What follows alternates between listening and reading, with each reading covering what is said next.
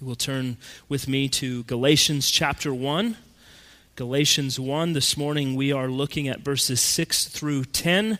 And the title of our sermon is A Different Gospel. Our keywords are gospel, false, and angel. Now, I was reminded this week about a story about a man who we are going to call John Doe, and you will know why in a minute.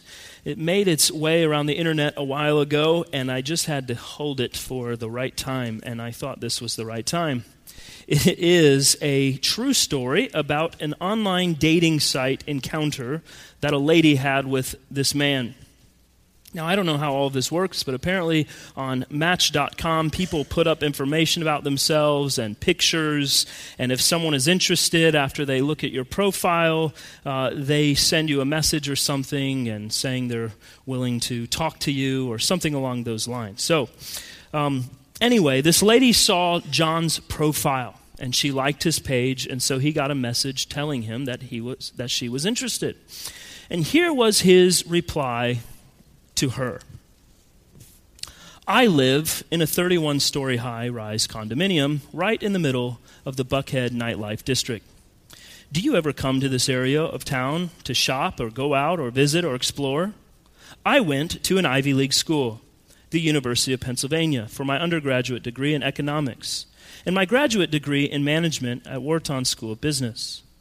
Where did you go to school? What activities do you currently participate in to stay in shape?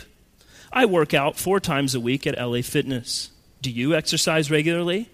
I am 6 feet tall, 185 pounds. What about yourself? I'm truly sorry if that sounds rude, impolite, or even downright crass, but I have been deceived before by inaccurate representation, so I prefer someone to be upfront and honest on initial contact.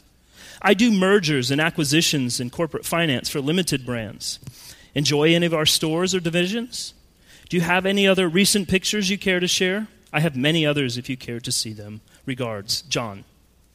So, upon reading this very lovely introduction from John, our lady friend replied with a message that simply said she wasn't interested because it seemed clear that their personalities were not going to be a good match. Thinking it over, she never expected to receive this reply from our friend John. He said in return, I think you forgot how this works.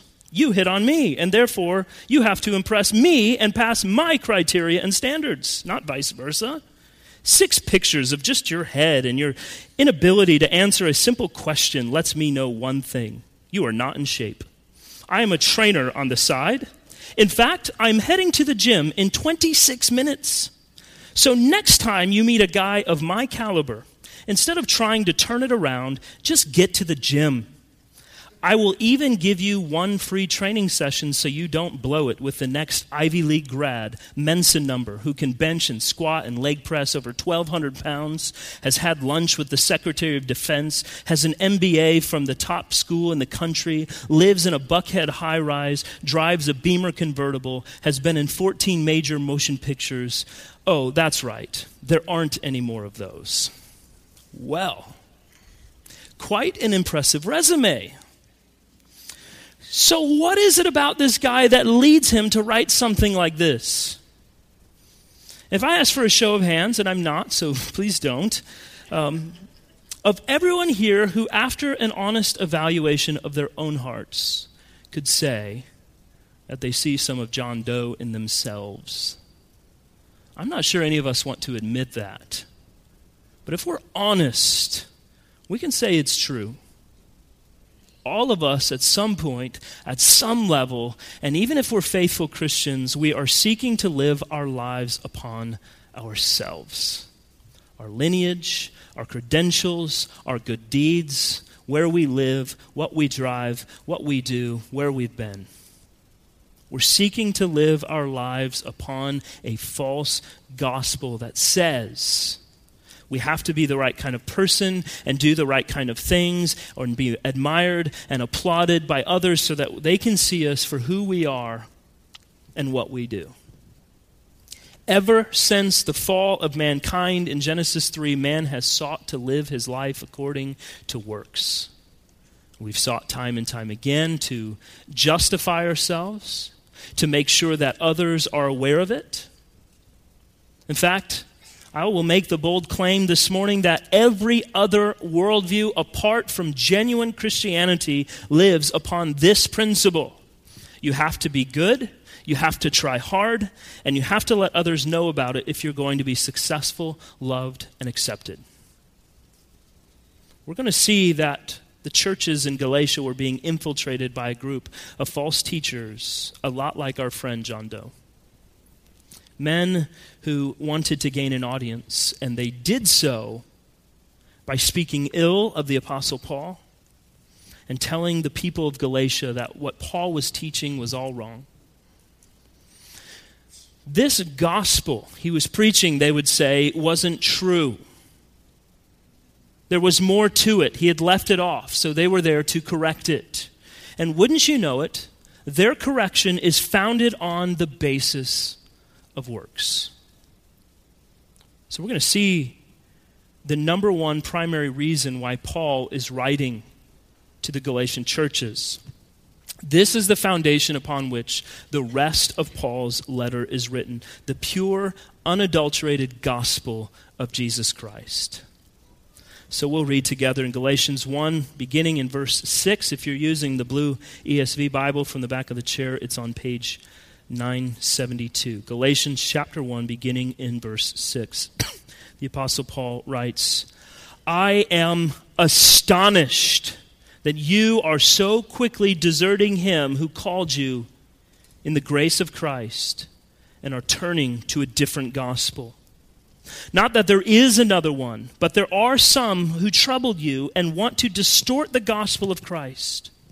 But even if we or an angel from heaven should preach to you a gospel contrary to the one we preach to you, let him be accursed. As we have said before, so now I say again, if anyone is preaching to you a gospel contrary to the one you received, let him be accursed. For am I now seeking the approval of man or of God? Or am I trying to please man? If I were still trying to please man, I would not be a servant of Christ. So the first thing we learn from our passage this morning is that believing another gospel is to desert God himself. We see that in verse 6. Now, in most of Paul's letters, he moves from his greeting, his introduction, right into his first theological issue, and he does it with a bit of gentle finesse. But not here, not what we see with the Galatians. Immediately out of the gate, Paul tells the Galatians, I am astonished. Now, I told you last week, the book of Galatians is not for the faint-hearted. If this was a letter written today from Paul to the churches in an email, it would have a lot of capital letters and bold and underline and italics and exclamation marks. He's sort of shouting this at them. And he tells them of his astonishment because they're quickly deserting the one who called them by the grace of Christ. Now, when the Bible talks about the calling of men, when it talks about bringing people into salvation, it always, without exception, is referring to God the Father through the work of the Lord Jesus Christ. So in this case, because it pertains to their salvation, it is safe to conclude that Paul is referring here to the Father. This is the work of God the Father. So Paul is saying they've deserted God the Father who called them in the grace of Jesus Christ by their turning to a different gospel. And so if we put all of this together, we can say that God, through the preaching of the Apostle Paul and the effectual work of the Holy Spirit, applied the work of Jesus to their lives by grace, and through that application of grace, he converted many of the Galatians from their idolatrous pagan religion and from Judaism to Christianity. He had, in the words of Paul in Romans 10, led them to believe with their hearts and confess with their mouths the very truth of God, that Jesus is the Christ. And they had done it. Paul writes in verse 6, in the grace of Christ. It was a wonderful blessing to them, just as it is a wonderful blessing to you and I. It was undeserved. It was unsolicited. It was entirely of God's sovereign kindness. So we can get some sense of why Paul is being so forceful. He's telling them, I've preached to you the true gospel. God has done a great work of salvation. You didn't want it. You didn't ask for it. He brought you out of darkness into light that you may have true life everlasting in the grace of Jesus Christ. And you're all deserting it. You're turning now to a different gospel. I am astonished. It's interesting to note how Paul writes this. It's not as though the Galatians were saying, I don't believe in Christ. They're not saying, I don't believe Jesus is God and that he died for my sins and that he was resurrected from the dead. They weren't saying any of those things. No, Paul says their desertion of God was by their turning to a different gospel. Now, Paul was one who had come to Galatia himself. Before they'd heard the gospel, he preached the gospel for the very first time. He preached to them the truth that Jesus Christ is the Son of God, who has existed eternally, who came into the world in the flesh, born of a virgin, to live a life that no other man could live. God the Father sent his Son into the world, not because he had to, not because we were lovable, but because he chose to set his love on a people whom he would call as his own. So Jesus lived a perfect life, and by his perfect life we mean that he fulfilled the law of God in all of its civil ramifications, in all of its ceremonial ramifications, and even in all of its moral ramifications in the Ten Commandments. And this moral law is where you and I very quickly can admit that we have broken God's law. But Jesus fulfilled it perfectly, and not once did he fail. And so Jesus in his perfect life represents those who were given to him by the Father before the foundations of the world. And at the end of his perfect life, he's crucified on a cross in a place of all who believe on him. And the full wrath is given to him that we deserve. And by his perfection, Christ in no way deserved this death, but in his death received in himself the penalty of sin for all who trust in him. He died for his people. He did not make us redeemable. He actually redeemed us. And as a result, not one of God's children can be lost. Christ took on wrath, and in return he credits to us all of his righteousness in our account, so that the Father doesn't judge us based on our personal deeds, but on the basis of Christ's righteousness. And then Jesus is raised from the dead 3 days after his death, and in being raised from the dead, he secures the resurrection and everlasting life of all who are his. The Holy Spirit then comes and applies the work of Jesus in the hearts of all who believe, convincing us of our sin and our misery, enlightening our minds in the knowledge of Christ, renewing our wills, persuading us to embrace Jesus Christ, who is freely offered as the good news of our salvation. And as a gift from God, we are given the faith to believe. We're given the grace to trust in Christ and who he is and what he has accomplished. And we are made able to rest in the truth and to rest in our hope that we have a salvation, we have a full assurance that for all who die to themselves and repent of our lives and our nature of sin, that we can now live upon Christ. It is by the grace of God alone, through faith, apart from any works of the law, that man is brought to bow his knee before the Lord Jesus, the Son of God, and declaring, indeed, he is Jesus Christ, the Lord. That is the gospel that the Apostle Paul preached to the Galatians. And they heard it, and they embraced it, and they believed it. And for a time, they were living within it. This is what they were so thankful for. This is what we ought to be so thankful for. This is what all genuine Christians receive and believe. But here it is that the Galatians are turning away from this good news. They're believing something else. Well, what was it? We'll get into the details in the weeks ahead, but in the most basic summary, they were believing a gospel of works righteousness. A group of false teachers called the Judaizers had infiltrated the church in Galatia, and they began teaching that salvation was, in fact, not by grace through faith apart from works of the law. They were teaching that salvation was by the grace of God in Jesus Christ plus works of the law. For the Judaizers, belief in Jesus as the Messiah was just a truer, purer form of Judaism, but it wasn't a distinct religion apart from Judaism. They had all been circumcised as infants. They preached kosher dietary laws and rules and ritual purity. They worshipped at the temple in Jerusalem until it was destroyed in 70 AD, and in the synagogues scattered throughout the Roman world on the Jewish Sabbath instead of the Lord's Day. And so they were saying, yes, believe in Jesus as the Messiah, but you have to follow Judaism as well, or you're not truly converted. And on top of this, if you recall from last week, Paul was defending his apostleship because the Judaizers weren't only preaching a false gospel, they were also telling the Galatians that Paul wasn't a true apostle at all. They couldn't trust the message because he wasn't who he said he was. So hopefully you can see now that what Paul was addressing here was very serious.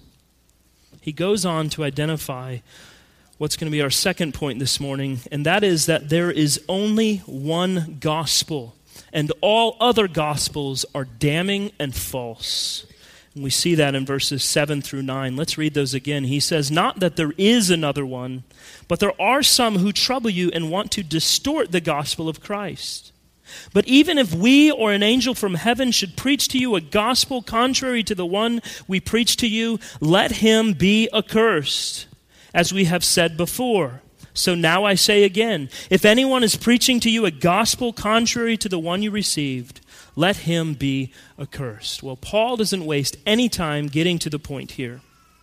He wants to make very clear, yes, I've said to you that the Galatians are believing another gospel, but what I mean to point out is that there really is no such thing.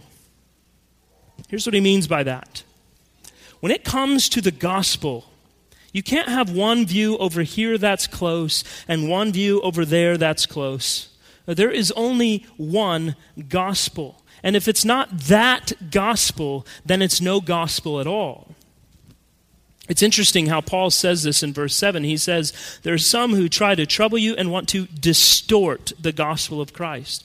Well, distort literally means to reverse or to turn it inside out. So Paul is pointing his finger at the Judaizers here, and he's saying, they're trying to turn you inside out.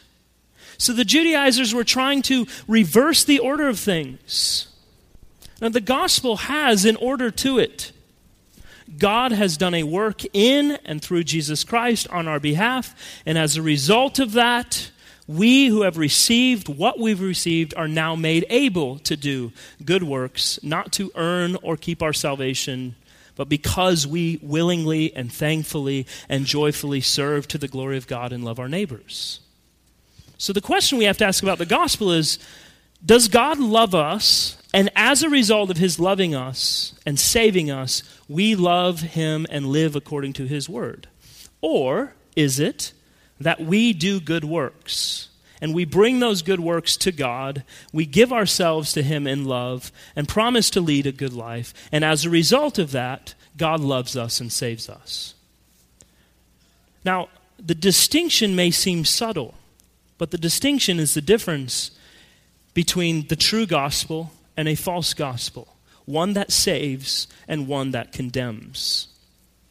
Martin Luther deals with this when he's writing on Galatians, and he says, where the righteousness of the law rules, there the righteousness of grace cannot rule. Where the righteousness of grace reigns, the righteousness of the law cannot reign. One of them must give way to the other. If you cannot believe that God will forgive your sins for Christ's sake, he who was sent into the world to be our high priest, how then will you believe that he will forgive you through the works of the law that you could never perform? or through your own works, which, as you must be obliged to confess, cannot prevail against God's judgment.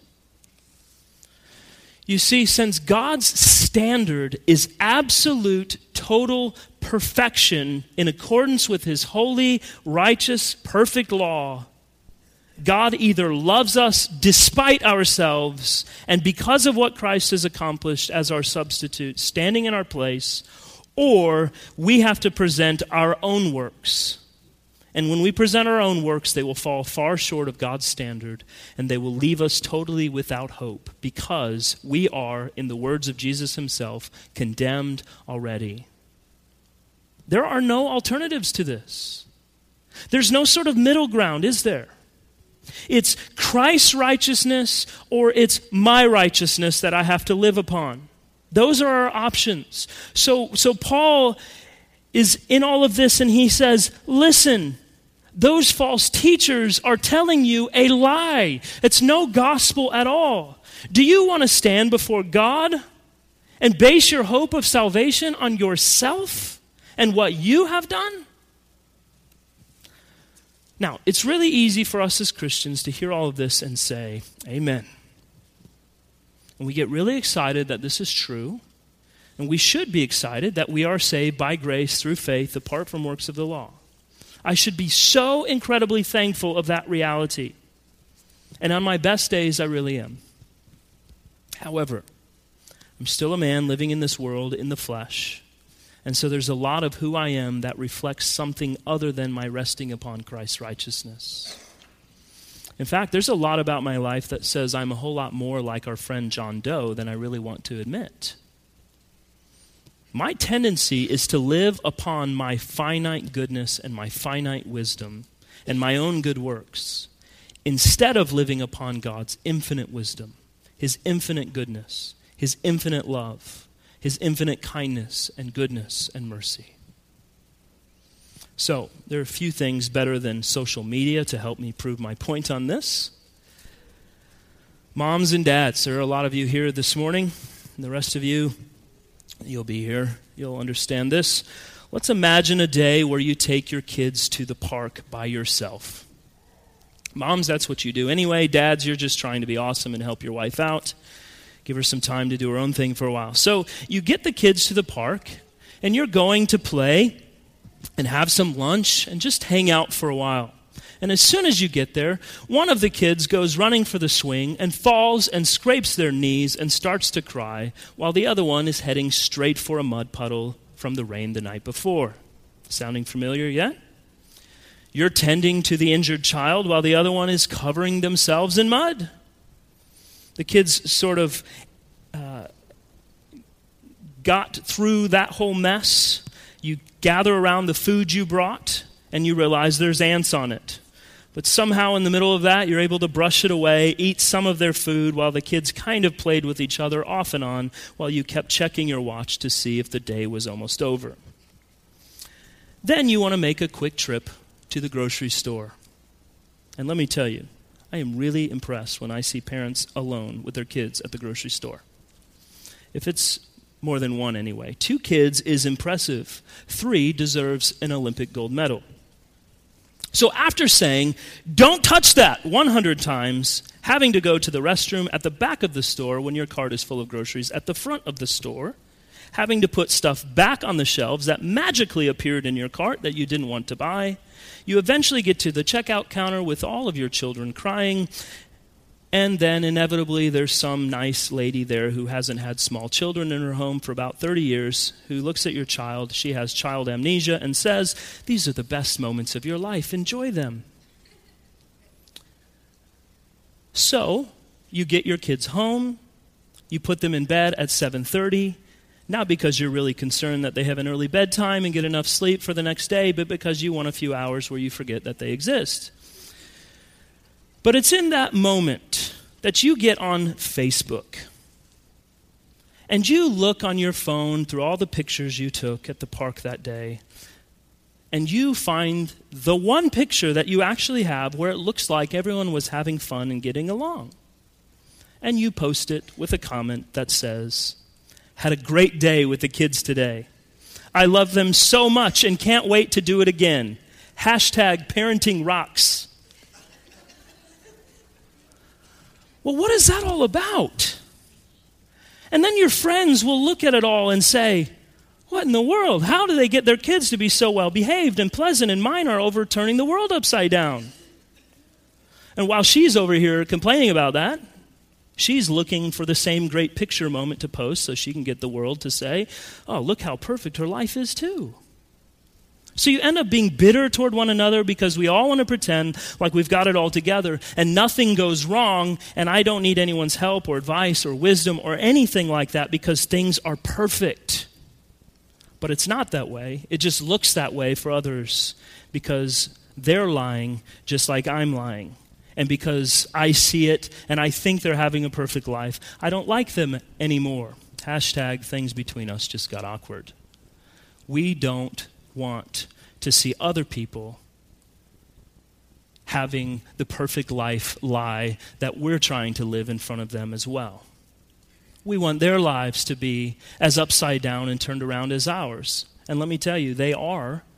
We just don't want to admit it. Why do we do that? And we'll post all of this stuff right after sharing the article about John Doe, who was a jerk to some girl on Match.com, and not see the absolute irony of it because we don't stop to remember that my life and my worth and my acceptance before God isn't based on my own righteousness and my own works. What really matters to me is what others think about me. And if others accept me, and if I have it all together, and surely if I do, then God will like me. Think of it this way. Imagine you're standing at the edge of a massive cliff that falls 1,000 feet down to the bottom in a valley, and there's a cliff on the other side that you have to get to. On the other side, on the side you're on, we call that who you are, and the other side is called who you must be. Our tendency is to look across. It's 1,000 feet down and 1,000 feet across. Our tendency is to look across and say, I think I can make it. I think I can make it. So then we get into a game of suicidal pole vaulting. We back up and we get a running start, and we stick the pole vault into the end, and we try to lunge ourselves across, and we make it about 10 feet, and then we fall to the bottom 1,000 feet down. And once we're down in the valley on our backs looking up, we finally realize, oh, I can't do it. And it's when we're at the bottom looking up in our failed effort that we're most able and ready to hear, you cannot do this on your own. Your efforts are not going to get you there. And so we find our way back up to the top, but for some reason we eventually find ourselves doing it all over again. Our lives in this regard are like a constant episode of The Roadrunner, and we're the coyote. We just keep trying over and over and over and over again in our own attempts and merits, but we can't make it. And it's not until we say, who I must be is not achievable, but who Christ is for me is enough, and so I can rest in Him, instead of attempting to be my own man and earn my own way and work my own works. Brothers and sisters, works righteousness is a lie. And it's not just a lie. Paul says it's a damning lie. He tells them, if we who have preached to you the true gospel return and preach a gospel of works righteousness, or even if an angel were to come down from heaven and preach works righteousness, don't listen. In fact, let them be accursed. That's strong language. Literally, let them be anathema. Let them be condemned. It's damning language here, and it highlights the seriousness of the words of Paul. Now, I want to be clear that our immediate conclusion is not that those who preach a version of this different gospel will certainly be condemned. God has been merciful to many a preacher who ignorantly preached salvation by works, who He has eventually opened their eyes to this error, and afterward they have preached the true gospel. However, where there is no true repentance, and the preacher continues to insist that a religion of good works is the way to heaven, the curse of God will ultimately fall. Such a man has led his hearers far astray. He has fatally distorted the one message that tells them how to get right with God. He has helped to shut people out of heaven because they think they can get there on their own. And God, in righteous judgment, will respond by shutting such a man out of heaven. Well, Paul sort of closes this out by pointing to himself now in this writing, and he shows us in his life and in his own writing that he is living upon the gospel. Look at verse 10. He says, "For am I now seeking the approval of man or of God? Or am I trying to please man? If I were still trying to please man, I would not be a servant of Christ." Paul isn't living for man's approval. Paul doesn't have the fear of man and the desire for man's acceptance that we so often do. But how does he get there? You know, Paul has quite a story to tell himself. We're going to hear some of that story next week as we move into the next section. But you know, Paul was on his way to murder Christians. He was zealously killing the church because he thought that was the right thing to do. He was seeing to it that everyone who was a Christian that he could get his hands on was being murdered. But then the Lord Jesus Christ showed up and knocked him off of his horse and blinded him for a time. He had a direct encounter with Jesus, who called him to be an apostle, to preach the gospel to all who would hear. He spent his entire life before this as good as he could in works righteousness, only to find out in the end it was a completely futile effort. The Lord wrecked Paul. He wrecked him. He brought him to true life and repentance in Christ. So Paul isn't just writing this theologically because he knows it's a true thing. He knows it's true because he lived it. He lived the damning reality of works righteousness. He spun his wheels in the mud of works righteousness better than anyone else. But he didn't go anywhere and he couldn't get anywhere. Only when he was made able to rest in the righteousness of Christ alone was Paul able to see that his works were, in his words in Philippians, rubbish. They were dung. Completely and totally worthless as it pertained to salvation. So Paul's point is, why would I fear man and seek his approval? I did that my entire life and got nowhere. Now, I am a servant of Christ. I'm not trying to please man. Brothers and sisters, are you seeking to please man and have man's approval? Or are you set on pleasing God? If God is your God, you find rest in Christ alone. Resting in the truth that all that Christ has accomplished and all that Christ is for you is enough. And when Christ is enough, I turn away from anyone and everyone who tells me that for my acceptance, I need to be popular, I need to be gifted and eloquent and influential and learned, that I personally need to preach at big conferences or write best-selling books. That's not the gospel. Reject everything that calls you to live a life in which you are seeking the approval of man. And friends, there are some of you here this morning who do just that. Your life is lived in an attempt to please every single man at every turn. You live for the approval of others. And you may not want to admit that to be true, but unless you are resting in Christ, it's your only option in life. I want to commend to you Jesus Christ, who has made a way for you to stop trying to earn something all the time. Stop trying to work your way into heaven because you'll never make it. Jesus made a way. And in your repentance and faith in him, his way can be your way. Life everlasting can be yours in Jesus Christ. Brothers and sisters, what are you doing in your life to prove yourself? That's our question. Are you seeking the approval of others at every turn?